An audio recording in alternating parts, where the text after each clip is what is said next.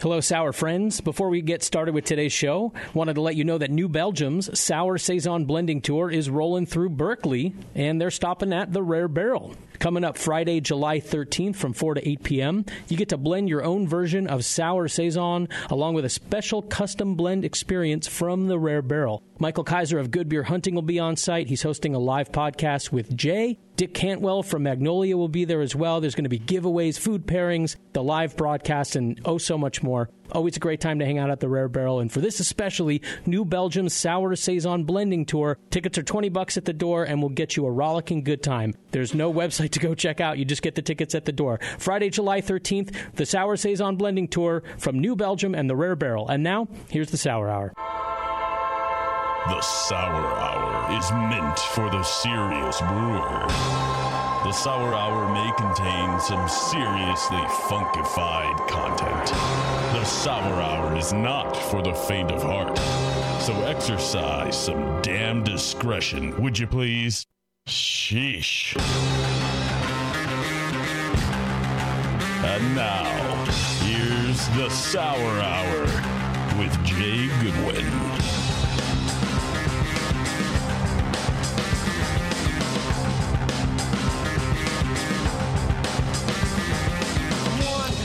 All right, it is that time. Is that better? I faded it out real quickly this time. See, it's not as fun, is it?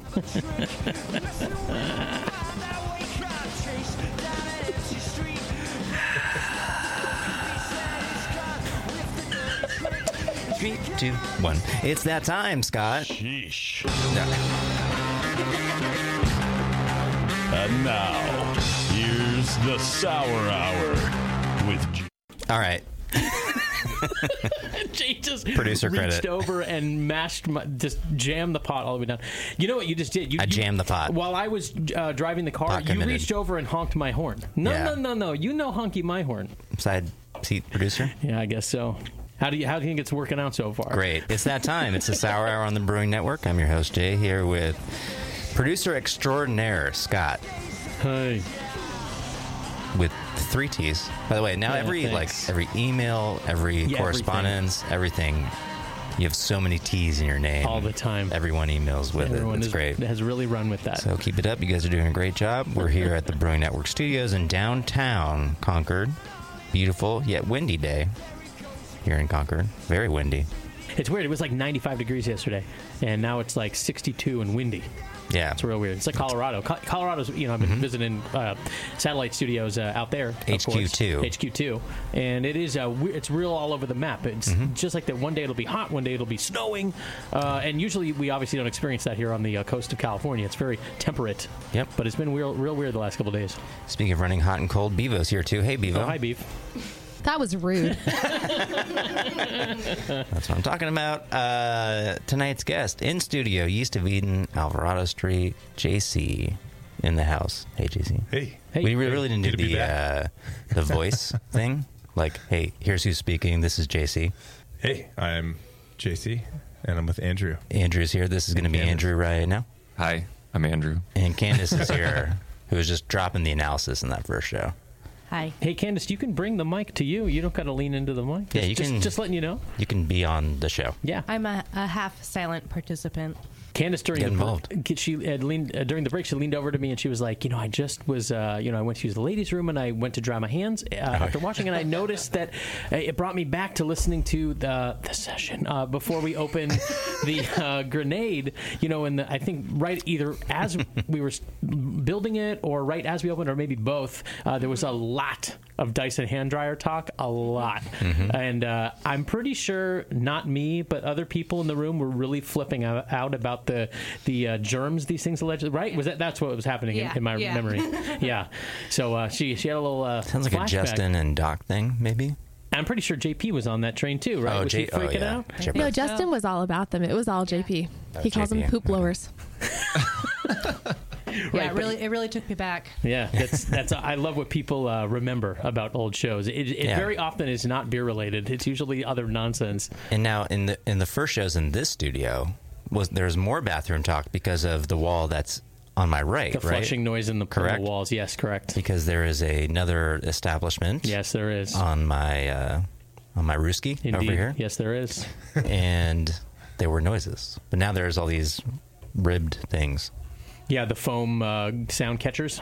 Yeah, they help a lot. Technical term. Yeah, we're also more dead inside now than we were 5 years ago, so we Much just don't even more. notice. Yeah, it's like living next to the train tracks. It still happens. We just don't notice. Exactly. Yeah, you have people over and they're like, how do you get used to this? What? Used What to are you what? talking I don't about? understand. Yeah. If you're used to this, call us, 888-401-BEER. Join us in the chat. Email us. That's what you guys do for feedback. Scott@thebrewingnetwork.com, Jay@thebrewingnetwork.com. Watch us on twitch.com.tv/Moscow's Poker Tips. Oh, that now I will. /JC is also going to be on this show. It's a long URL, but I promise you it's worth it. So, JC, if you don't get home tonight, does that mean we can play poker? Oh, yeah. You guys down? Yeah, I know. It most definitely means we can play poker. Half of the staff here will be down, too. But I'm sure. going to fold every play. Oh, I Fold your way play to the tight. money. Play. I play tight. Every first down, I'm going to fold. Reminds me of a lot of it's the gonna be a recent fun 49er teams, but okay. let me plug my new project as long as we're talking about Let's it do quickly. it. Go to Twitch. Officially, yeah. Go to twitch.tv/StonesLivePoker or youtube.com/StonesLivePoker. I'm doing a commentary for the live stream for Stones Gambling Hall up near Sacramento, California. They do TV tables, some of the tables in their poker room. I do commentary, so check it out. That was right. I said plays, right? No? Hands. Yeah, sometimes Hands. after third down, I will say you should go for it on fourth. Yeah. You got to take a chance once in a while. You got to gamble. Yeah. Got to gamble. You got pocket slot receivers. Go for You it. got Jimmy Garoppolbach in the house. That was horrible. Is that your new Doppelbach? That's the new Doppelbach. Jimmy Garoppolbach. JC stacked the papers like a talk show host. Yeah, And no, that's the new thing on this show. That's a big deal, though, because you were telling me about it the other night, and it's like this awesome interactive poker scene where it's kind of like just how it is if you guys are familiar with, watching ESPN, World Series of Poker, where you can see the hole cards, right? That's right. Which is, I didn't know that was even a thing outside of like major poker events. I mean, this is a major poker event, obviously. No, I know what you mean, though. That used to be the case. In recent years, it's been more widespread in more local card rooms rather than just Las Vegas, the World Series of Poker on ESPN, because they used to have little cameras in the rail of the table. There were physical cameras that the players would show their cards to. You'd have to peel curl them up. Yep.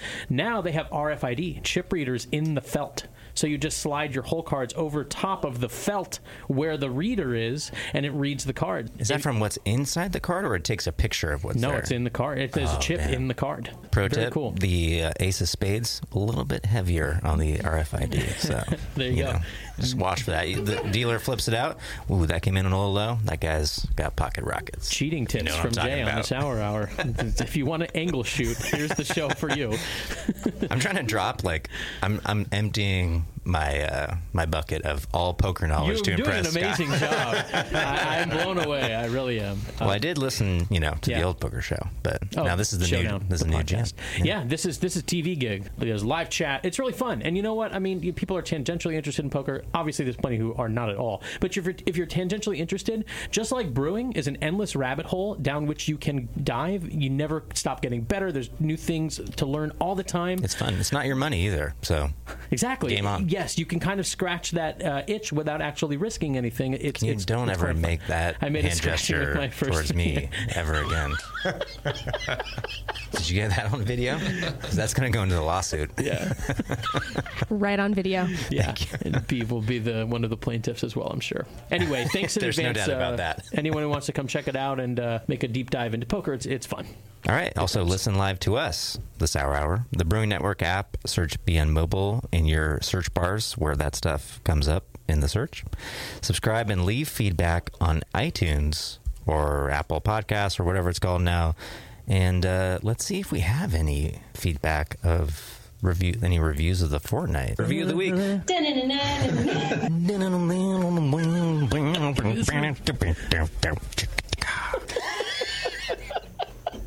Reactions from everybody. Yeah. I kind of take it more from Doug. The cartoon. Yeah. Yeah. Yes. Like the end of the Doug theme song, it's kind of like the Ferris Bueller thing. You know what I'm talking about, Candace? Yeah. This is from Precious John. 5-star review. Precious John says, Humble super much? grateful for what you guys do. Also, here's a rejoiner suggestion. Fall Apart by Maps and Atlases, specifically from about the 52-second mark. Hope you guys like it. Stay sour, he Maps says. and Atlases, next Rare Barrel beer name. Do you have the word Atlas? Yeah. In any of your beer, Map of the Sun, do you have anything with the word Atlas? No, but I just thought of a beer name What? that no, I can't say it. Atlas Shrugged? Can't believe Damn it. Can't be as good as Raging No. Waters. Not that one? I'll see Raging it. All Waters right. is the Now, jam. if you've listened, if you're a long-time listener to the Sour Hour and you've seen the meltdowns that are the Rare Barrel Sour Hour episodes, I don't know if this ever made the air, but our terrific blender, barrel manager, Stefan Nori, is notorious for his reactions to things. Notoriously underwhelming. And you can't really tell what he's thinking. So we kind of compare it to like Roger Ebert. It's like, what do you think of this beer? And he'll give you like one shrug up or two shrugs up. So maybe our Stefan beer name is Stefan Shrugged. Stefan Shrugged? That's good. With a picture of Atlas on the label. Because Atlas is like this muscular dude who's carrying the world on his shoulders. Mm-hmm. So we have that muscular guy, a barrel on his shoulders, and then just Stefan's face on Atlas instead. You Stefan had me Shrugged. up until Stefan's face. You had me. That sounds like an awesome label. All right, here's a little bit of Maps and Atlases. Oh, yeah. No, what did he say? He said 52-second mark, so let's try that. The answer is yes. Oh, this is unanimous like in the studio right now. Higher. All right. People are liking it. Precious John coming in with a curveball. This does seem like something a guy named Precious John would suggest. It's so good. It is good. Maps and Atlases. Wow. Good one. Hot stuff. Thank you this for is the getting played at review. Firestone this weekend. Yeah. What about this non-Yeast of Eden beer? Yeah, let's talk more. Let's talk more about Working Draft Beer Company. We love our sponsor, Wine and Hop Shop, and we've actually got the brewer, the man, the myth, the legend, Clint from Working Draft on the phone with us right now. Clint, are you there? I'm here. How's it going? Going well. How are you doing? We're enjoying your wonderful beers, and it's great to hear you guys are branching out from Wine and Hop. What's your background? How did you get into this? And tell us a little bit more about Working Draft. Yeah, so I was a former wine hop shop employee myself. That's how I know all those guys. I have kind of been working breweries around the area for the last years about. So I started as a volunteer, just trying to get my foot in the door at a little brewery called House of Brews here in Madison. That led to a job at Vintage Brewing Company here in Madison. And that led to a job at Wisconsin Brewing Company, which was kind of where I was for the last 3.5 years before the call came to open up a place with my old buddies at the Wine and Hop Shop. That's great. And, of course, we're great fans of Wine and Hop Shop. They've been helping us out over the past several years. And we opened up the Brut IPA in the last show, and now we've got this is the Dunkel, right? Yep, Munich Dunkel. Yeah. Both very good. And thank you for sending such fresh beer. I mean, both, 8 days old? Very cool. Awesome. Yeah. We wanted them to be as fresh as possible. So, since this is a sour beer podcast, can you tell us more about how you make Brut IPA? Yeah, again. So the story behind the Brut IPA was one of our owners, Ryan Brown, his brother lives in the Bay Area. And I think there's a couple of breweries did a collaboration Brut IPA, I believe, for Beer Week. Mm-hmm. And he is kind of the one that tipped us off to the style, and he was really excited about it. We kind of had a nondescript IPA on our brewing schedule, but knew we were going to do something hoppy, didn't know what. So when he sent it was telling us about this beer, it sounded something that was right up our alley, something we'd be interested in. We like dry hoppy beer. We don't like super malty hoppy beers, which tends to be, it seems like in the Midwest, there's more of a tendency for brewers to go with more of a malty balance to their hoppy beers. Wait, by the way, did you say that Ryan Braun was a part owner, the Milwaukee Brewers outfielder?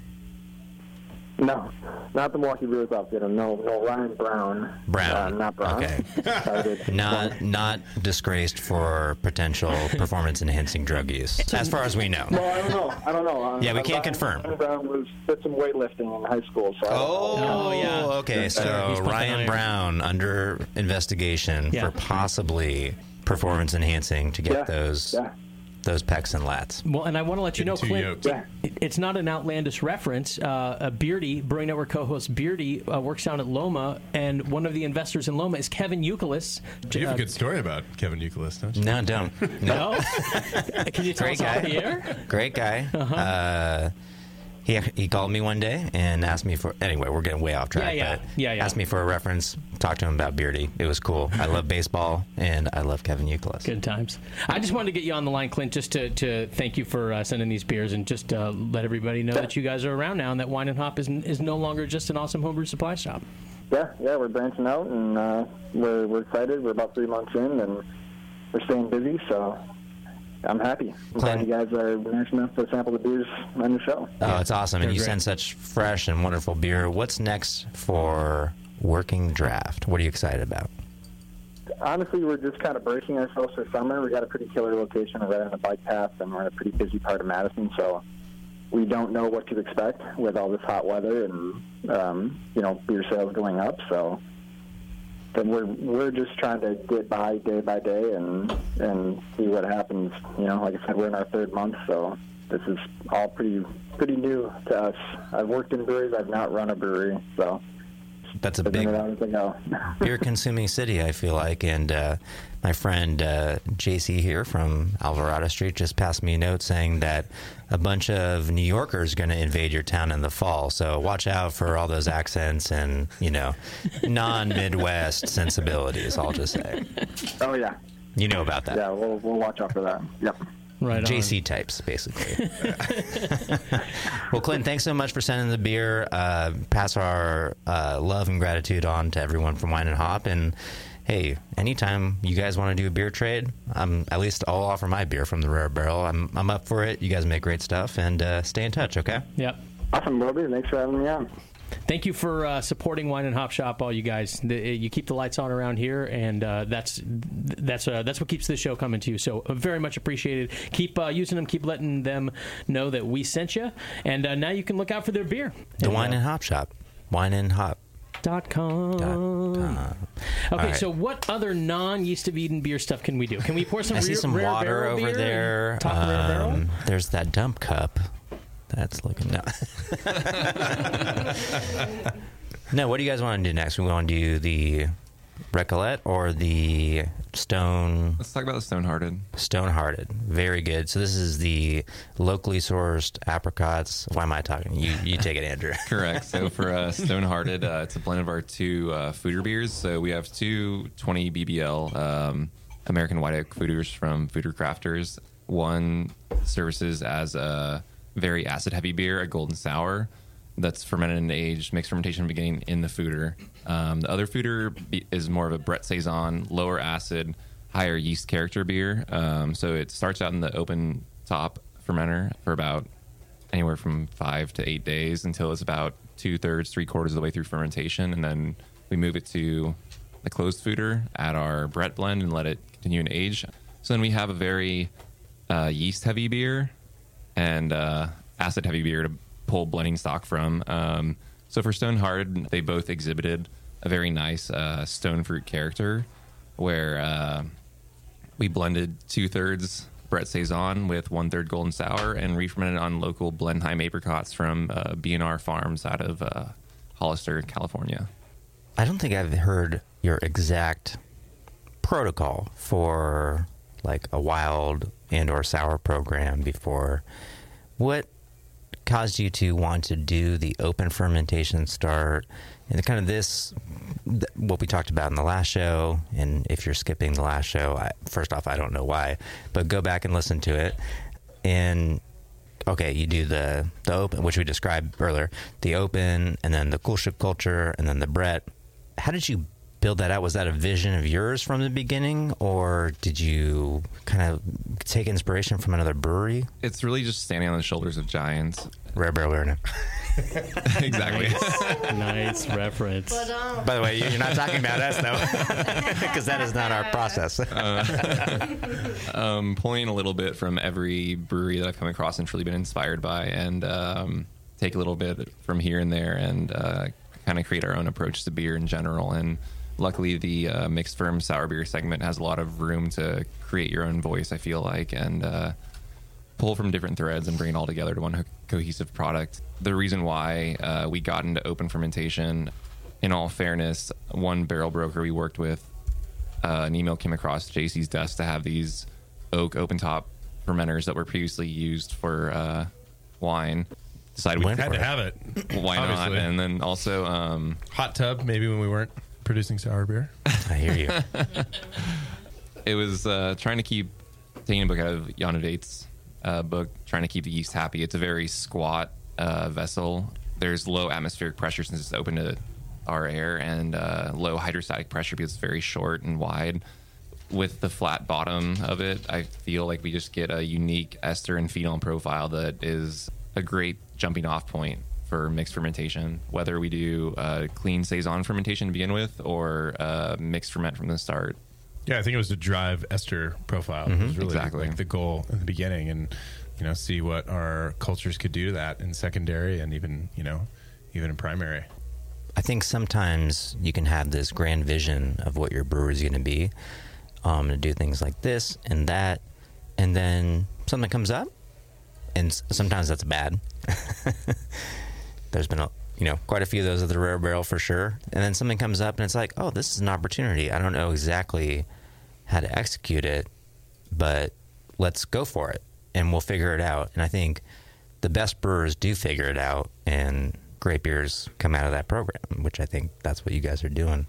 We've got another beer open here, but I lost track of time. Scott, are we in the first segment or the second show? Yeah, we're still in the first segment. All right, so we should probably take a break, but let's get out of here with a question or tease a question. It's just a quick tease answer. where they're from, because that's really going to get people to just hang in there. Plus, we're also not on the radio, so we're not. Yeah. Anyway. Yeah. I don't need to explain. It's from a guy named Jay Jones. It's coming from a guy named Jay. So how bad could it be? It's going to be great. So Jay's question, and all questions are brought to you by Dr. Lambic and his team at Sour Beer Blog. Check them out, Sour Beer Blog, and also check out their new brewery tap room, Central Pennsylvania, Mellow Mink Brewing, mellowmink.com. And we'll get to second best Jay's question after the break. Are you a member of the American Homebrewers Association? Well, you should be. Members of the AHA can focus on brewing beer, and the AHA takes care of the rest. The American Homebrewers Association advocates on behalf of homebrewers like you to legalize the hobby in all 50 states and make sure that beer laws make sense. Plus, there are many great benefits that come with your AHA membership, like pub discounts that give you awesome deals at bars, restaurants, breweries, and more. Zymergy Magazine and eZymergy for tons of articles, how-tos, easy-to-follow recipes, and news about the hobby you love. And access to the members-only content on homebrewersassociation.org. But the AHA can't do it without your support. Join today so the American Homebrewers Association can keep fighting for your home brewing rights. Visit homebrewersassociation.org or join right now from the homepage of the Brewing Network website. Relax. Don't worry. It's the American Homebrewers Association.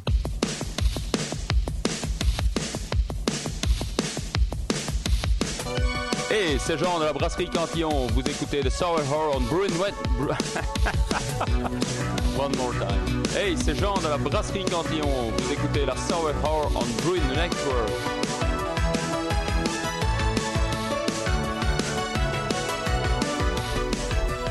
Oh, we're on. Did you get me there? That's what they do in the background of this. What do they do, Jay? Oh, wait, no. Don't cut this out. All right, we're talking away on the Sour Hour. I don't really know what to say, but I'm going to say it anyway. We're back. Bevo, that was for you? I don't know if I can actually make my face look any more disgusting. Oh, you can. I've seen it. Side reference. So, Bevo, I think... No, I got did it. we already do... what was our more information? It was AHA? Yeah, okay. They're touring. You suggested it a couple shows ago. Yeah. That was Bevo's rejoin suggestion. Yeah, good.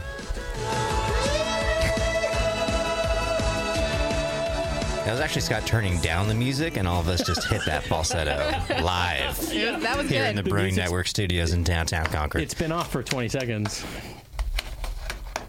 More shuffling.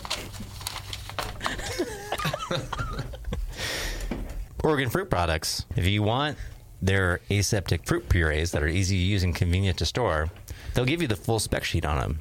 How many bricks? How free from bad things are they? They have no additives, no artificial flavors. Great expression of the raw fruit. What are they? There's a lot of social mediaing. They're passing around their phone in here and whispering amongst themselves. Millennials. I just want to shout out Millennials. to my friend Lauren, who's watching live right now. Hey, Lauren. Hey, Lauren. Where's the camera? There it is. Yeah. No, Wait, it's Bede, which one? on the overhead right Yeah. now. Oh, hello.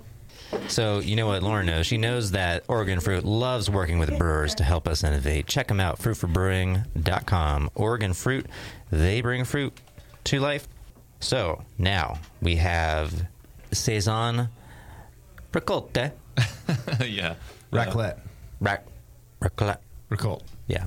And this beer is extremely interesting and extremely delicious. So, Andrew, we talked about this during the break and on the way over here. So, tell our listeners what you told me.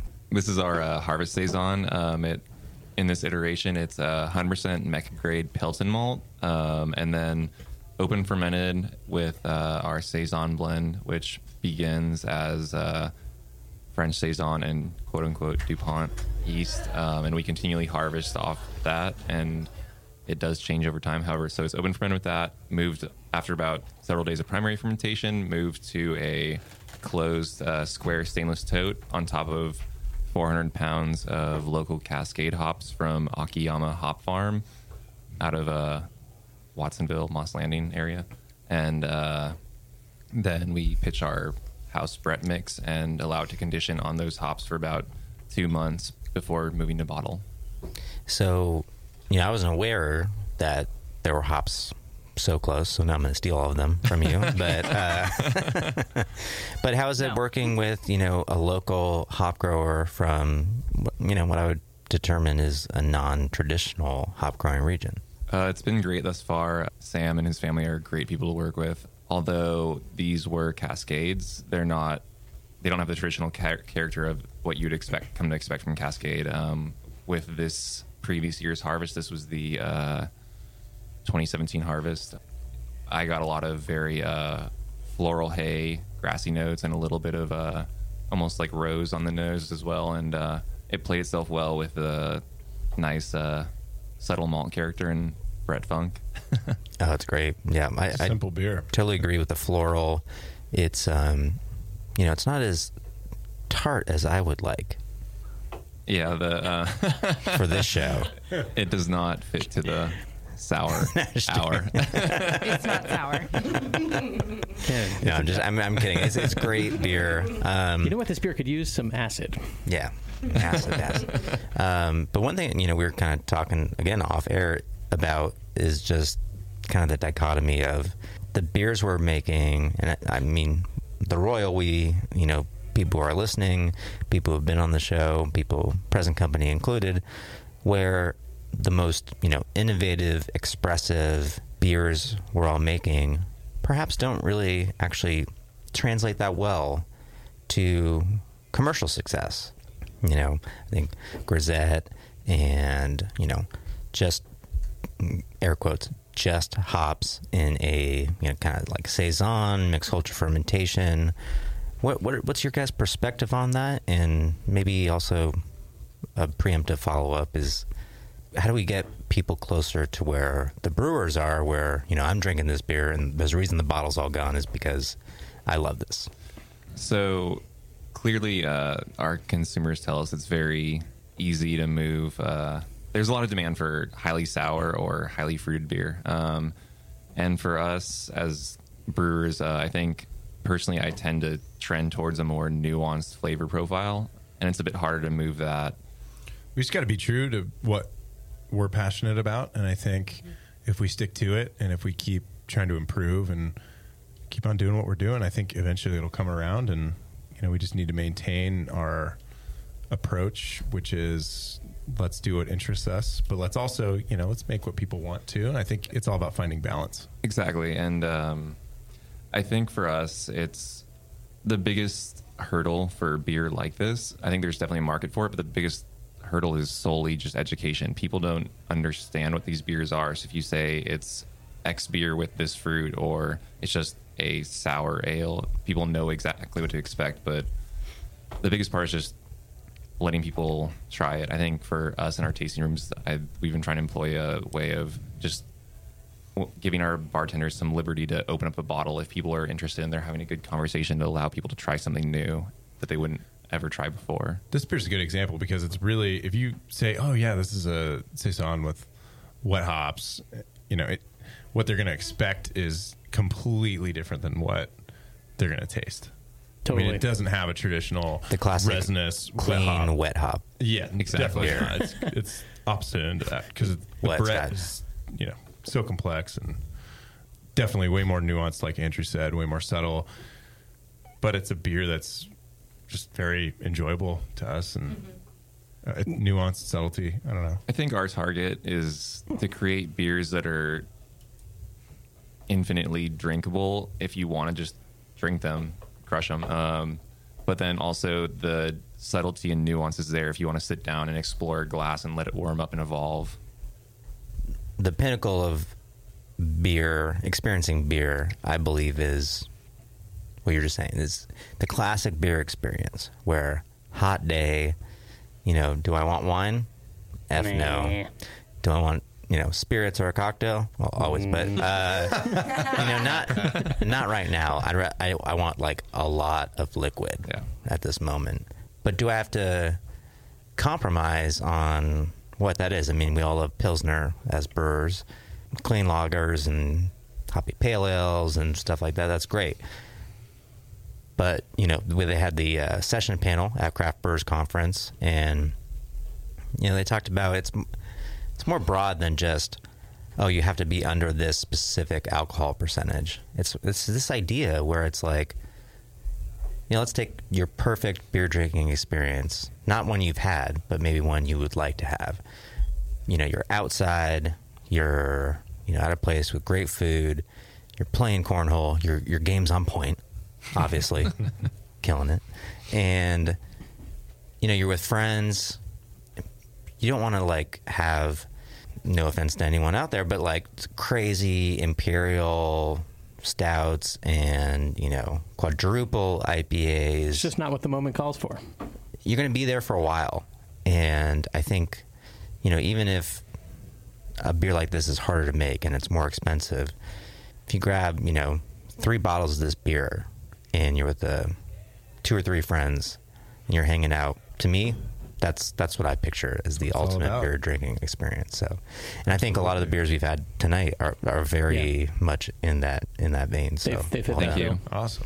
What's sort of transcendent about this beer, and I have not had any wet hop, either Brett only or mixed culture fermentation beer, sour beer, whatever you want to term it, with wet hops before, and this gets me really excited about, this is going back to the whole TED Talk thing. It's like, we're throwing that idea out there. People, should be looking into, okay, maybe you're getting fresh wet hops at your brewery, toss a little to your wild and sour program, and maybe you'll be really impressed with the results. I think that's a good, is that how, did you guys use any of these hops for your regular beers? We did, we always do a couple. Not from this farm. Not from this farm. We did another local wet hop clean beer, but we also used a lot of Yakima wet hops too. Mm-hmm. So yeah, but hey, try it out. Make it a part of your program. Unfortunately, those listening can't try what we're trying right now, but I would give it my full endorsement. So let's go down that. Well, on the homebrew level, if you're growing hops in your backyard, a little 5-gallon batch of very true Brett wet hop beer, it would be wonderful. I think to your point, JC, it's not the traditional expression of the wet hops where you're looking for that freshness, that expression, especially aromatically.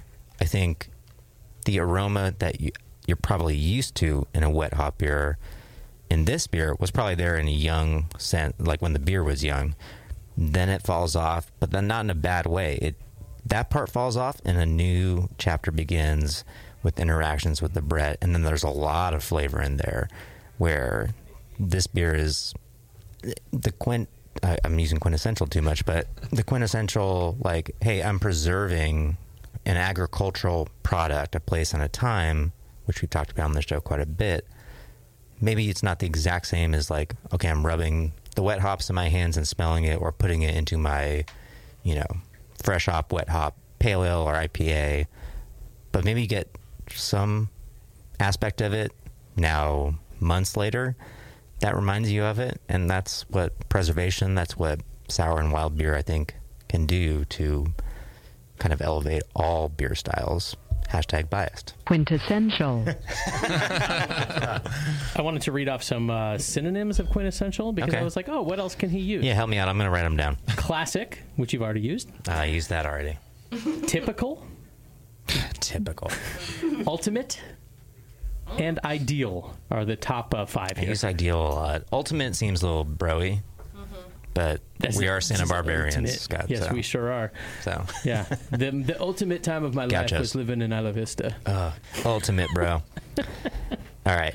So let's see. Let's open that other beer. Huh? Yeah, and while you're opening that, I want to pay off J number 2, second best J's question from before the last. That's break. why he's the best in the business, you guys. It's actually not even a question. Jay Jones writes in, Scott, because I let my OCD get the best of me, Goza is pronounced Goza.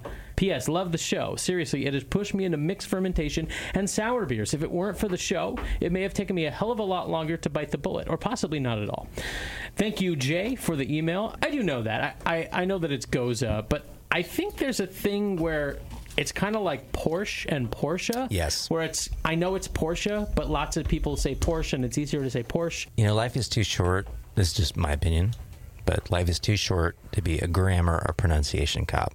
Well, I wouldn't go. I mean, so who do you think you are? All my dad jokes are just for Bevo. Just for that. I love that. They're all so great. If you haven't watched live, you can't look in the studio. I go emphasis on the dad joke, and then quickly look over to Bevo. Wheel around in your chair. And to see her Bevo's look expression. of disgust is just very fulfilling for me. I'm glad I can do that for you. I also like, Beav, that you have variations on your disgusted look. Like, it's not the same look every time. You take it in many different directions. Well, like, sometimes I'm impressed by how bad they are. And then other times I'm just like, oof, like they hurt a little. Cut it out in post. And sometimes they're funny. Yeah, 1 out of 10. But not. I look No. for it, I'm like, oh, yeah, nailed it. Okay, like once that was funny. I've probably only made 10 dad jokes ever. That was another one. Oh, she quit. She took off her headphones. I'm done. Okay. Now we have another beer open. Oh. Wait, did we answer the question fully? It wasn't a question. He just was telling me that it's Goza. And I say right. He's right that I say goes all the time. Chastised him. Yeah. Yeah. Thanks, Jay. But I'm not going to change. I like saying goes. Okay. What's this beer? What's the beer? Yeah. So, Oodalali. This is Oodalali. It's a mixed fermentation sour beer, aged in oak for about a year in neutral wine barrels, and then re-fermented on local Olala berries from Gizditch Ranch. God bless you. And thank you. Bevo, you missed that dad joke. Where is she? She left the building. She threw her headphones off and stormed out? She's not into it. Okay, bye. Bye. So this kind of continues our trend of the brewery, where aside from trying to create beers that are easy drinking, so you can just drink them whenever, but also they're as complex where you can sit down and analyze them if you choose to. With our name, Yeast of Eden, it's obviously referencing the John Steinbeck novel Yeast of Eden, which is about the... Salinas Valley. I knew it sounded catchy. Sorry, continue. Which is about the Salinas Valley, which is where we're located. And so we're trying to utilize as many locally available resources as possible. Very early on, we were using malt from Wireman, which is a great malt. But since then, we've moved towards using a lot more malts that are closer to home, like Admiral Maltings out of Alameda, trying to use as many California products as well. Thus, the local wet hops, the local apricots, the local berries. We're trying to not just create beers for the sake of being local, but trying to source the best ingredients as local as possible, just to have a beer that speaks to the region and thus the name. Terroir. Exactly. Yeah. What? Terroir. Terror. Terroir. I think that's great because we look for, and we're lucky. We're all in California. We look for local ingredients. It comes down to the beer, right? It's like it's got to be good stuff. Exactly. And this beer is very good. So, what I think my next question is the same as everyone else listening. The ears of our nation ache to hear this answer. That's called poetry, Scott. Terroir. You're welcome. What the hell does an awala berry taste like? So an awala berry is pretty much a bastardized blackberry. I'm probably going to butcher this, but it's a blend of, or a hybrid of a blackberry, a young berry, a loganberry, and probably something else. And for me, in its raw form, I get a lot of, it can be very jammy, but then also there's some very subtle floral notes, which I really enjoy and actually have come out more in this finished product once the sugars have been fermented out, where for me on the nose, there's a lot of rose and hibiscus, and then it finishes with a very tart, jammy, characteristic berry profile. That's one of the most accurate flavor descriptors I've ever heard for, because the rose and hibiscus, totally there, jammy, blackberry. I have no idea what a young berry is or a loganberry, although I think he used to work at the Rare Barrel. Loganberry. I remember him. Yeah. Forget his last name. Loganberry? Yeah. So this has maybe as described, if you were just hearing us describe this, you might imagine you've drank jammy, berry-y beers. But I don't think you've ever drank it. This is unique. I've never tasted anything like this because it has some other element going on. Because it has everything you mentioned. It's tart, it's berry-y, it's pretty dry. At least it seems like it. It also has you bit into a seed from a kiwi or something. You know what I mean? I can definitely see that.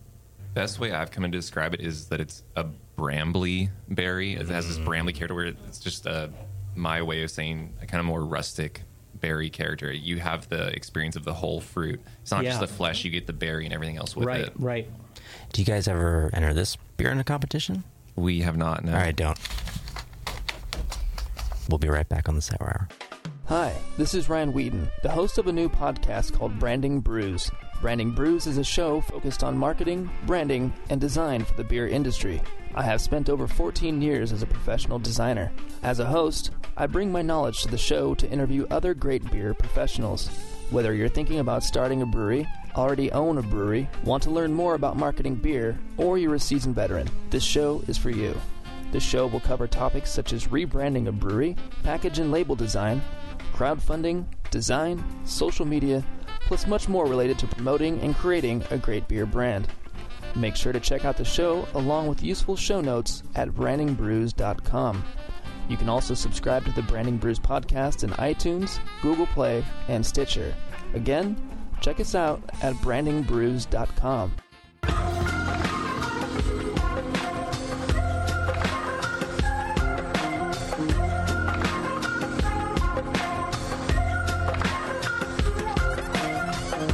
Hey, this is Avery with Two Brown Thumbs from Jester King Brewery in Austin, Texas. You're listening to the Sour Hour on the Brewing Network. And we're back. What a show. It's always great having in-studio guests. Better when they're friends of ours, and better when they're just great people who make great beer. So happy to have you guys. Yeast of Eden, Alvarado Street. Thank you for having us. Thank you. It's been a pleasure. Oh, it's been great. We got more too. We're just having, Oh, good. Andrew's We have more. Andrew's got more. Oh, a new bottle? Oh, send it. Before we dive into that, JC told me during the break that he's got something just from the heart that he wanted to say. I really just wanted to talk about Neshaminy Creek Brewing.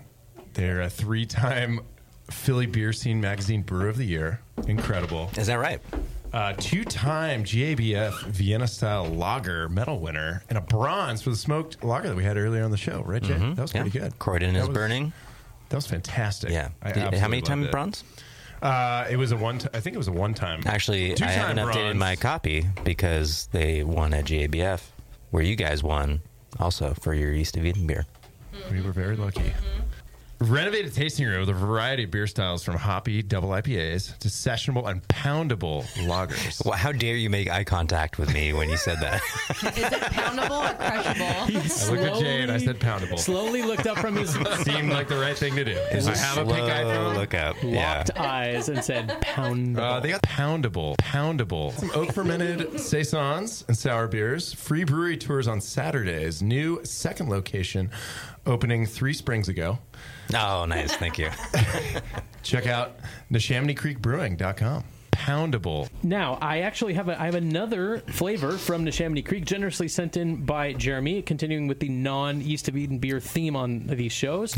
This is sour.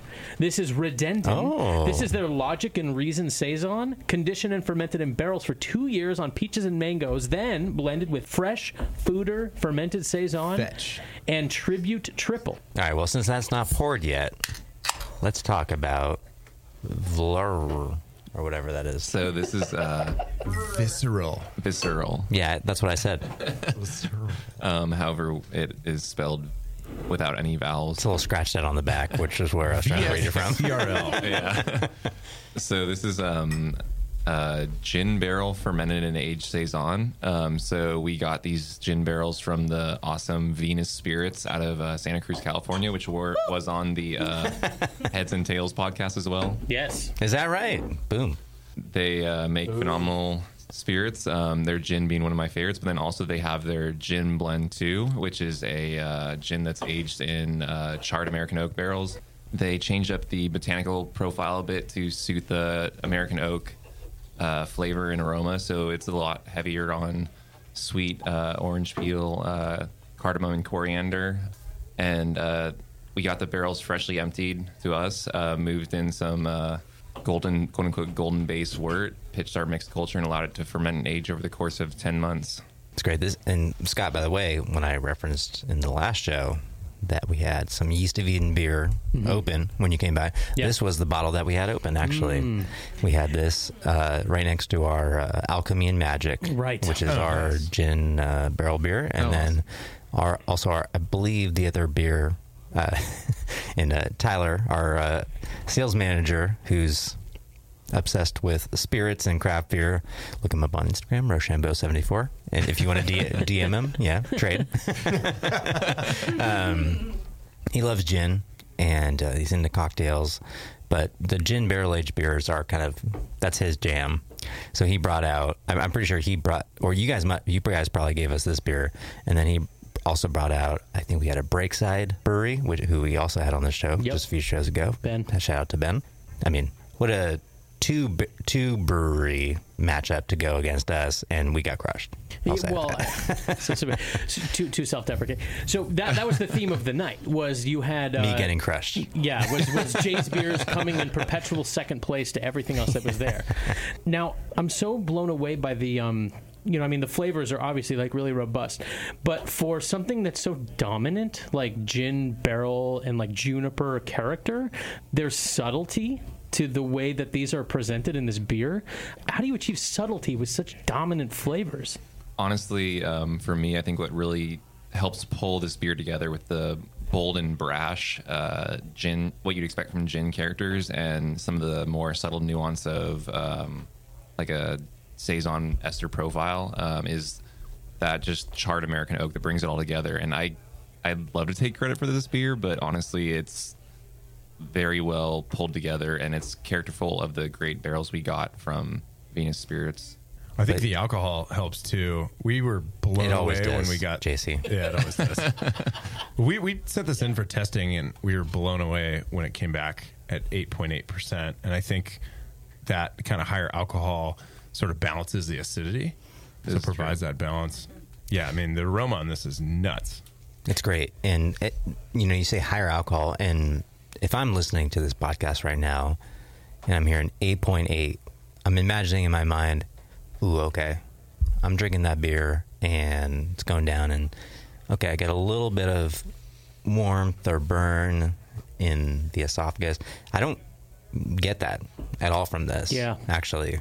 So I know you said, I'm going to pick on you right now, JC, but you said higher alcohol And sometimes when I hear that, there's kind of like two meanings, right? So you have higher alcohol, which is like, I don't know, above 8%. And it's a general term for beers that are higher in alcohol. But then I think there's also like the fermentation byproduct of higher alcohols, which is kind of more like the fusel, the hot. You can smell it sometimes, but then you often feel it. And for as much as you guys might have picked up from the gin barrels in this, man, there's none of that. Yeah, none. For me. Yep. I would peg I this don't know, beer. what do you think, Scott? Yeah, I would peg it at what, like 6%? I mean, if you had to keep blind guess, I would If I didn't know there come was in somewhere gin, around 6. And it's a botanical, I think there's a little sweetness in there for me that would indicate that it's a higher alcohol. But yeah, I mean, I think we were lucky in that, there's a lot of cultures going on. There's a lot of characters in this beer that kind of prevented, major fusel alcohol production and kept it sort of relatively clean in terms of that, and at least the perception of it smooth. I mean, I don't think we were purposely trying to make this beer really high ABV. It was kind of by surprise. We were targeting 6.5 and didn't expect the large pickup from the very fresh barrels. Which is a testament to the beer, because if you're targeting lower and you got that much pickup, it's got a lot of character for sure. It's everything you want and nothing you don't. Exactly. I feel like. Thank you. You guys got lucky. Wow. We did get lucky. We absolutely got lucky. Yeah, it's very true. Yeah, we were both kind of like, whoa. What's up coming in hot.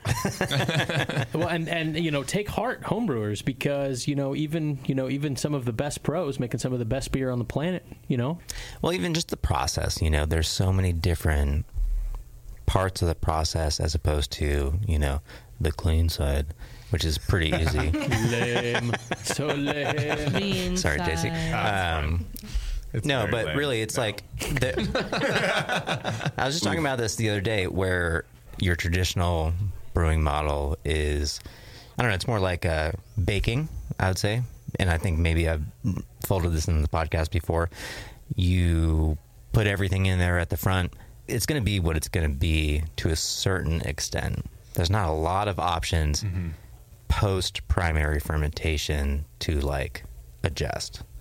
Not like, oh, we screwed this up and now we're going to save it kind of thing. But that day that you're working on it is so intense. And all these homebrewers listening right now know that. It's like the brew day is very important. That's what we talk about on the Brewing Network. Here's why you want to do all grain. Here's why you want this piece of equipment. Here's why you want to oxygenate at the proper level. Here's why you want to do a starter and have healthy yeast. Because that day, that weekend day, you're hanging out in the garage, you're kind of locking 80 to 90% of the flavor in to the beer. Maybe that's a generalization, but that's what's going on. And when it comes to sour beer, there's a lot more loss. There's a lot more unique off flavors where you have to dump a lot of beer. But at the same time, after all of that, it's actually much easier if you accept that. If you accept dumping beer into your life, then after all of that, you can move on and just blend the best beer possible and work with great ingredients, which you guys have shown throughout the night that you're doing, and age in great barrels and then blend. And it's not about blending bad character away. It's about elevating the idea that you're going for. And it's hard to do that when you make an IPA. There's no, although after I say this, I'm sure there will be, not that that's the end all be all, but like there's no IPA blendery out there, right?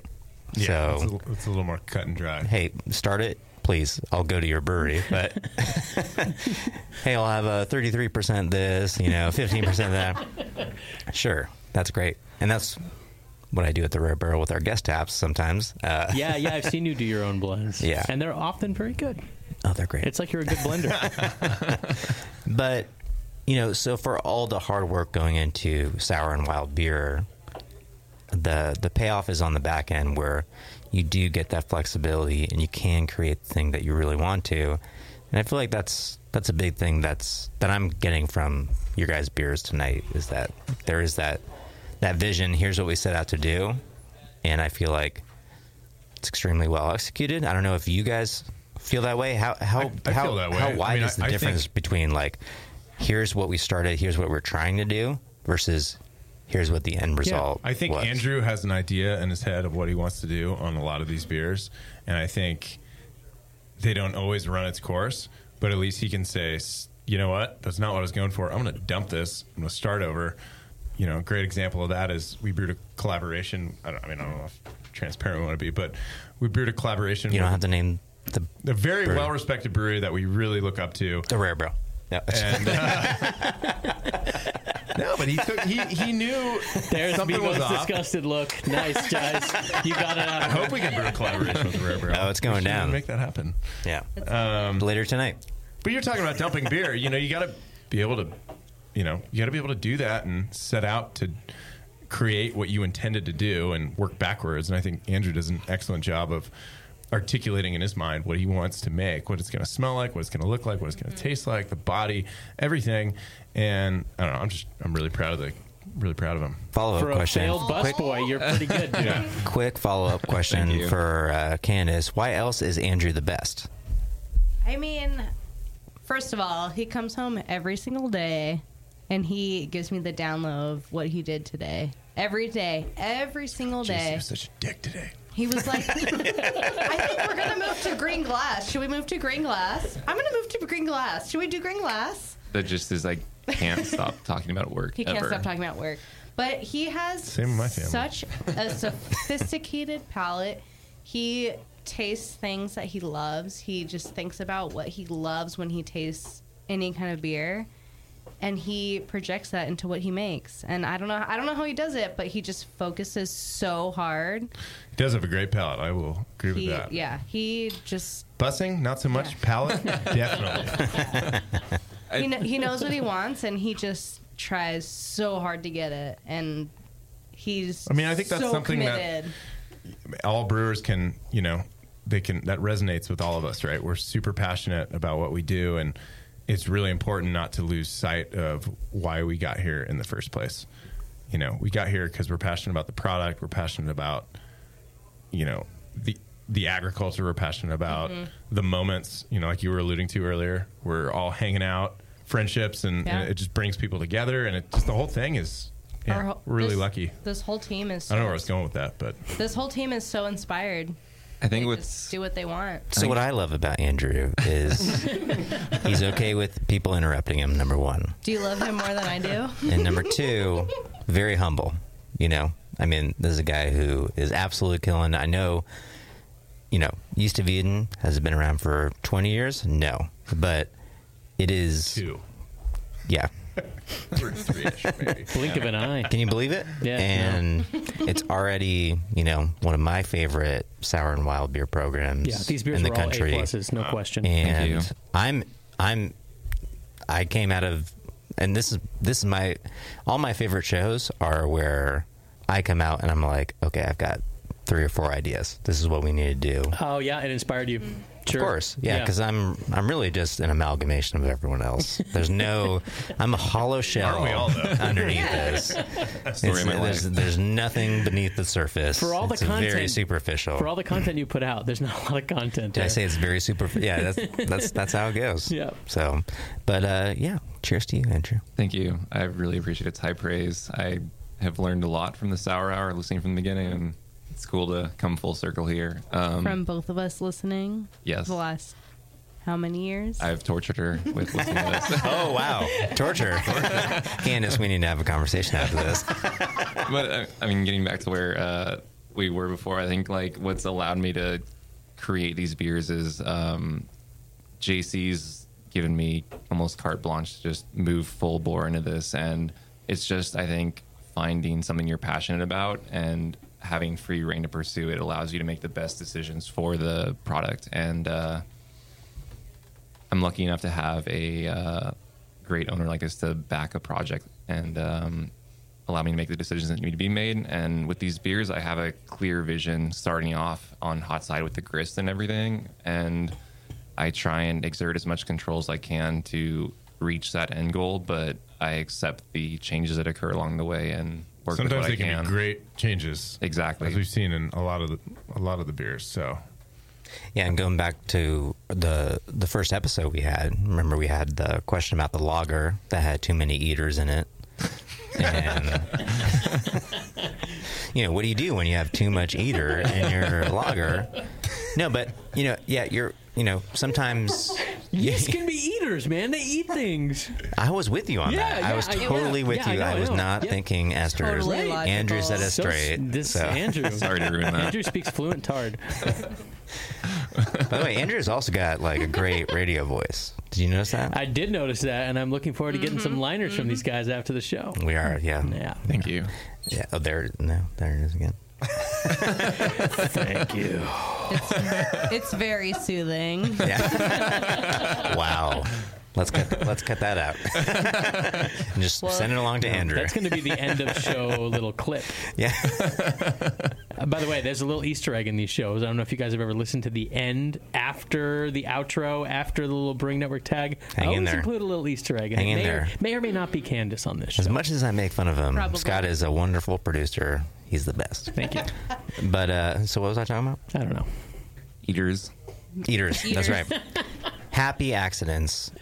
Some of the best inventions have been accidents. I know, like penicillin was an accident. I'm pretty sure the internet was an accident. Microwaves. You start. I was an accident.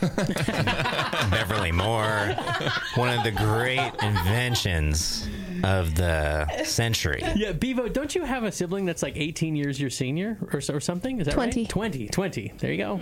Happy accidents. That's just how they roll. That's been more information with Beverly Moore. The more you know. Nailed it. More information with me, Beverly Moore. Come on, that's none of us are good enough to know the results of an experiment before we start. So mistakes kind of lead the way. And what I appreciate about you guys and a lot of people who come on the show is that we're all humble about where we are right now in the journey of sour and wild beer making. We really don't know. I think that's why everyone's so open, is because it's like, oh, I love this beer. Oh my God, a wet hop, wild or sour ale. Tell me all about this. And I'm positive next harvest there's going to be a 1,000 times explosion. 100%. Again, now I'm that would be awesome. Again, I'm overstating the reach of the podcast, or maybe not. But. Not really. I mean, and because if it's being discussed here, it's probably being discussed elsewhere too. Like Milk the Funk and other. TED Talks. TED Talks, right? Exactly. It's the. Andrew's going to be on the next TED Talks, by the way. Yeah. Oh man. He will give a good one in his soothing baritone, I'm sure. He's going to be in Silicon Valley talking about wet hop mixed fermentation, Brettanomyces, and hop interactions. It makes perfect sense, though. I mean. If I was told, hey, try this wet hop sour beer, I would have raised one eyebrow and expected the worst. But now that people have heard... I agree. But it wasn't sour. But now that people have heard that, like, oh, hey, actually, it can be really good, and here's how, of course there's going to be an increase because the light bulb goes up. Oh, this can be done well. Yeah. All right. How are we doing on time? We're done. Okay. So there's only one question mark left, Scott. No. Oh, no. God, no. God, no, Scott. Whoa, dude. You know what it is. What's the biggest mistake in sour beer making? We'll start with JC. I would say, I don't know, putting kettle sour. Barrel aging kettle sours. No, I don't know. Some people can do that well, but. Oh, you're saying barrel aging kettle sours is not good? No, I don't know. We just had some funky experiments with that early on, and what happened? Describe it a little bit. That's an interesting topic. Well, I think with kettle sours, you're bringing the beer down to such a low acidic environment, and then you're taking it through with full Saccharomyces fermentation. So you have a alcohol and a low pH environment, and then if you put it into oak and you expect to get any kind of secondary complexity from Brett or anything else, it's really hard just because of the environment that you're already introducing it to.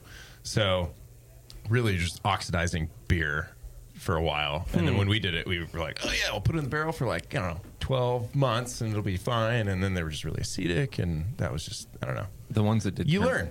Yeah. The ones that did turn out, we added additional fermentables to and mixed culture.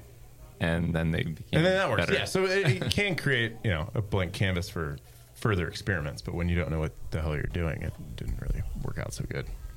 But you can make a great kettle You sour can beer. if you add a bunch of stuff to it and manipulate it along the way. Without oak, though. Without oak, yeah. Just I'm saying, all stainless. Right. You can do it. Oh, absolutely. But yeah, because you guys are making. You can do it. So right on the Alvarado side, you guys are Yeah, on making the some Alvarado of the side. Yeah, I was best talking about ones on the barrel market. aging kettle I know, sour but I'm too. saying, now I'm spinning positive now. Yeah. Kettle sour, good. You can't. Yeah. Kettle sours are great. Just lactic acid don't and age. alcohol and carbonation and fruit. Party. I think there's a time and a place. I mean, I don't want to get into the kettle sour talk, but there's a time and a place for it, and it's a matter of rivalry just happened inside the room. JC's shooting daggers. I was just saying, okay. I have your back over I was just kettle saying, there's a sours. lot of strong opinions out there, and I feel like there's a time there's a time and a place for kettle sours, and it's just a matter of being very honest and true about how you approach it and what it is. And for the Alvarado side, that's why we created the break between Yeast of Eden and Alvarado to separate those products. And for the kettle sours, we just want a clean, lactic, fruity beer that's easy to drink. And Yeah, it's very one-dimensional. It's literally fruit and tartness and bubbles. Can you confirm reports, though, that the other reason that you separated Yeast of Eden and Alvarado was kind of like the old Brewing Network ad where Sean O'Sullivan and Nico are like, they come together, hey, and Sean's like, hey, we only have to do this one ad, then we don't have to see each other for the rest of the year. You guys came on the show tonight, and then you're just going to, it's the classic I'm supposed to have old more Yankees lines. thing. I'm the professional. 27 players, 27 Cavs kind of thing. Can you confirm or deny? I think my heart's very much in both, and obviously I'm more focused day to day on the clean side, but a lot of these beers Andrew's creating are really special to me, and so special that we're opening up a new spot, a Yeast of Eden brick and mortar location in Carmel later this year. Transition. Nice. Yeah, we're really excited about that. So we're going to be opening Andrew's up. face on the front. Is this an exclusive? Have you announced this yet? Yeah. It is. You have It is. You have it announced it? Steve, Outside of our exclusive, little baby. region, but yeah. Outside of the county? No. Outside of the county. a Brewing Network exclusive. Wow. Yeah. Yeah. Finally, it has happened to me right in front of my face, and I just cannot hide it. That's going to get cut. No, it is not. It's going to get. I might repeat it, like do it 3 times in a row. That's not even my cut. So coming to Carmel, we will have a Yeast of Eden brick and mortar location. Carmel. Small brew pub, full restaurant, and Carmel. brewery. Finally, it has happened to me right in front of my face, and I just cannot hide it. Finally, it has happened to me right in front of my face, and I just... I cannot continue. It was so bad. I hope that comes out on iTunes. iTunes release. The BM might finally make a little money. 99 cents a download. So bad. Can I make that my ringtone? Yes, Please. you can. I'll cut it out and send it to you isolated. For sure. Yes, please. It was exceptionally It terrible. was really You should terrible. sell it to members I for- put my headphones, Saw you. and they were still down there, and I had to plug my ears, even though my headphones were on the ground. Andrew, did we get your biggest mistake in sour beer making? What do you I think? don't think so. I should have prepared myself for this. That would have been appropriate, but I'm not prepared. I guess for me, I feel like the biggest mistake in sour beer making is not taking the liberty to try something new. There are very many things that are done over and over, and I think it's very important to try something new and do something different, and you never know, you may be the new whatever. Yeast of Eden. The new hotness. The new black. Finally, it has happened to me.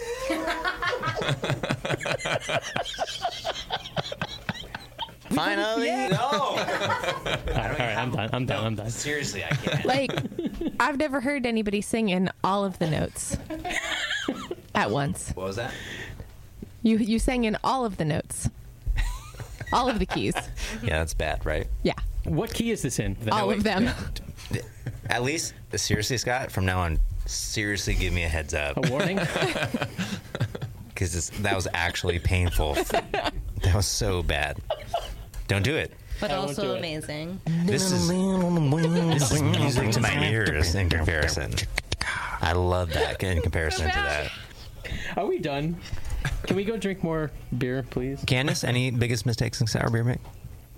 The only mistakes are the ones that I make when I don't pay attention to my husband. Oh, wow. Oh, my gosh. Andrew, did Very you slide good. her a note telling her to say that? A C note. Say this. Yeah, totally.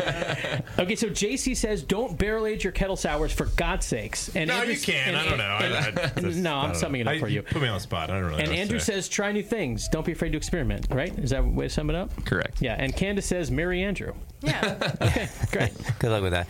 But before we wrap up, that's my fake last question, as always.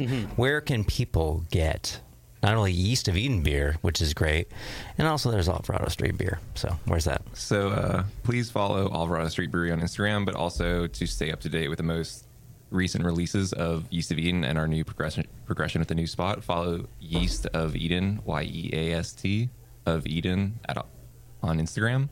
And then our beers are available at all Alvarado Street Brewery locations, whether it's Monterey or Salinas, and a few accounts where you can find your Alvarado Street Brewery beer. Yeah, on our website, alvaradostreetbrewery.com. Yes, we find do. our beer /find our beer. Yeah. Something Thank like you, that. Brockville. The Hop Grenade carries Alvarado Street beer What's that? with glee. This is where I'm supposed to warn you, Jay. You need to take off your headphones right now, okay? No. Is this Glee? Finally. No, it's okay. The Hop Grenade carries Alvarado Street beer because it's one of our favorite breweries. I was going to say in California, but actually anywhere. Every Thursday, hordes of people flock to the Hop Grenade. Again, I'm just reporting the news. Like when you guys were talking about medals, and you guys were like, "Thank you, thank you," but you guys are just actually reporting what happened. The people come and they cannot get enough Alvarado I'd love Street to say beer. you're welcome for your guys' many medals at these prestigious competitions, but I think you have just as many. Jay. well, I'm just saying it's not. Many I more. didn't handle. Did you just finally me? Finally. The truth is that some of the best brewers on the planet are sitting in front of me right now, and they're both acting bashful and complimenting each other, and it's a crazy goddamn mix right. of. That's not appropriate. It's just true. Thank you. It's just true. So the Hop Grenade is a great place to find Alvarado Street Best beer. poker Other than player that, on the too. planet. Also, the Rare Barrel guest very taps. much. Thank you. Often. Oh serving yeah, Alvarado sometimes Street. taps 1 and This 2 is are true. Rare Barrel as well. Yeah. Please Let's get the wrap up. poker game Yes, going. Let's do it. Thank you, JC. Thanks for having me. Andrew, thank you you, so Andrew. much. Great beers. Candace, thanks for everything you do. Hey, thanks to the Rare Barrel Thanks. for just displaying their story. TRB. Telling the story of sour beer. Thank you. A lot of inspiration. Thank you very much. Thanks to Bevo. You're welcome. Thanks, Beaver. Thanks, Scott. Thank you. Stay sexy. All the sponsors. Until next time, stay sexy.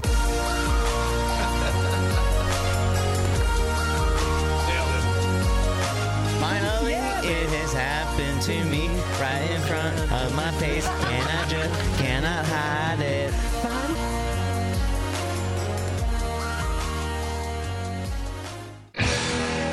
The Brewing Network. Wait, by the way, did you say that Ryan Braun was a part owner, the Milwaukee Brewers outfielder? No.